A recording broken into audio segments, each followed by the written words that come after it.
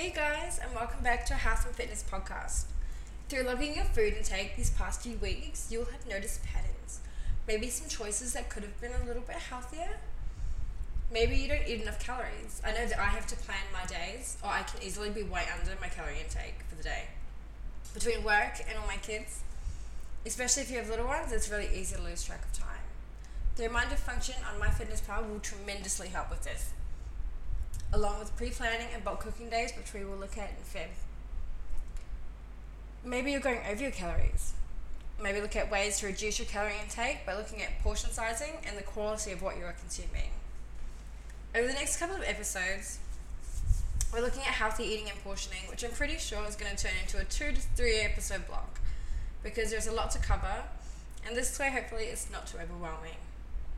There are so many different takes on this, with old theories like the cabbage soup diet, South Beach diet, 7-day wonder diet, 4-day diet, and it goes on. And then you throw in the modern additions like keto, the raw food diet, paleo, primal, and let's not forget the new HCG diet, which involves injecting or taking HCG drops with an extremely low calorie intake.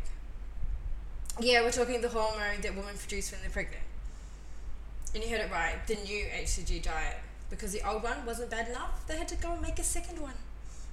So crazy. So while most of them are a play on macronutrients, the majority being low carb, high protein, or low carb, high fat, or both, some exclude entire food groups, resulting in a totally unbalanced diet. The problem with all of these, though, is sustainability. If you can sustain an extremely low carb diet, remain in ketosis your entire life, remove entire food groups for your entire life, go for it. But evidence and studies show the majority cannot sustain these types of diets long term, and we're all about long term. Soup diets and lose weight in 4-week quick fixes are designed so that you lose weight fast. You do, definitely. It's water mostly, maybe a little bit of fat, and generally muscle loss. Then you go back to your previous eating habits and you gain it back. Sometimes it's a little bit extra. We don't want that. People around the world are plagued by disease and conditions that largely can be prevented through healthy diet and leading a more healthy, active lifestyle. I truly believe this, as I manage and control my IBS through diet, and tracking has allowed me to distinguish triggers. So the reality is you already have a diet. You just need to adjust it to fit your health and fitness goals in a way so that you can still enjoy some of the things you love, find new recipes, foods you enjoy. Ultimately, you create your own path for your own success. Not all foods are equal when it comes to macronutrient ratios. So we know that calories versus energy, and if you had a look at the macro breakdown I shared in the group, you'll see that your calories come from 3 macronutrients: fats, carbs, and protein. Everything we consume is broken down into these 3 groups. Let's look at a cup of raw broccoli. That contains 6 grams of carbohydrates, 2 of that is from sugar, 3 grams of protein, at about 30 to 31 calories. So now let's look at a Starbucks birthday cake pop. It's small, yeah, can't be that bad, right? Wrong. 9 grams of fat, 22 grams of carbohydrates, 18 of that is from sugar alone, 1 gram of protein. It's 170 calories. So they're quite small, so imagine if you had 2 or 3. Calories can easily add up really fast, especially with the wrong food choices. Now if you're thinking, yeah, but Jenny Craig, I'm doing Weight Watchers, 21-day fix. All they're doing is hiding your calories and macros with numbers and colored containers. Legit. They don't want you to know your macros, let alone how to calculate everything yourself. I posted in the group earlier a formula. This formula is for defining your own macros based on your calorie goal. So then you can take them, enter them in MyFitnessPal, like I show you in the video under the month 1 folder and videos in the group, and you're away. The reason I'm giving you all the formulas is that so you know, as you progress towards your goals, you can adjust your own calorie intake. Every 3 to 5 kilos or so, whatever you feel comfortable with to maintain your own deficit, because knowledge is power.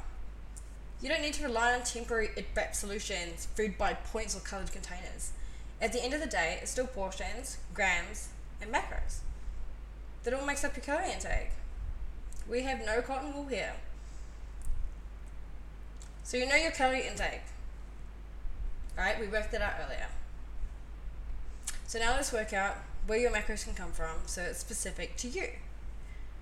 We're going to take your calorie figure you obtained earlier from previous episodes, maybe the BMR activity deficit formula I shared in the group, and we're going to change this. We're going to break this all down. So I just want to quickly go over the BMR activity formula. There's been a little bit of confusion around it, just to give you a little bit more understanding as to how it works.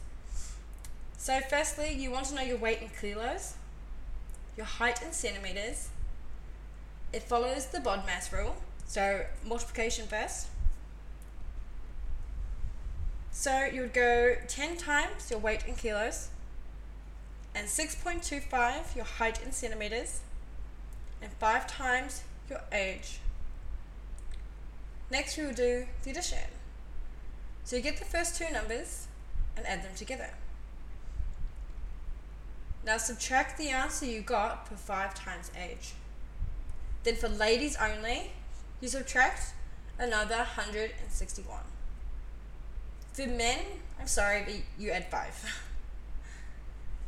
This is your BMR. Now you add your activity level. As I showed you, there are a few different options, but the majority will be 1.2 or 1.375. A lot of people everywhere overcalculate their activity. But when 1.5 means that you run or do really intense activity every day, unless you actually do that, go with 1.2 or 1.375. So you take your BMR and you're going to multiply that by 1.2 or 1.375. And voila, we have maintenance calories. Now subtract 20%. I like 20% because it's sustainable. It allows a tidy deficit without totally overdoing it. To gain or build muscle, just add 15 to 20%. So I'm actually going to wrap this up now. It's getting a bit long. And join me in part 2 where we break those calories down into macronutrients and then meals. See you then. See ya.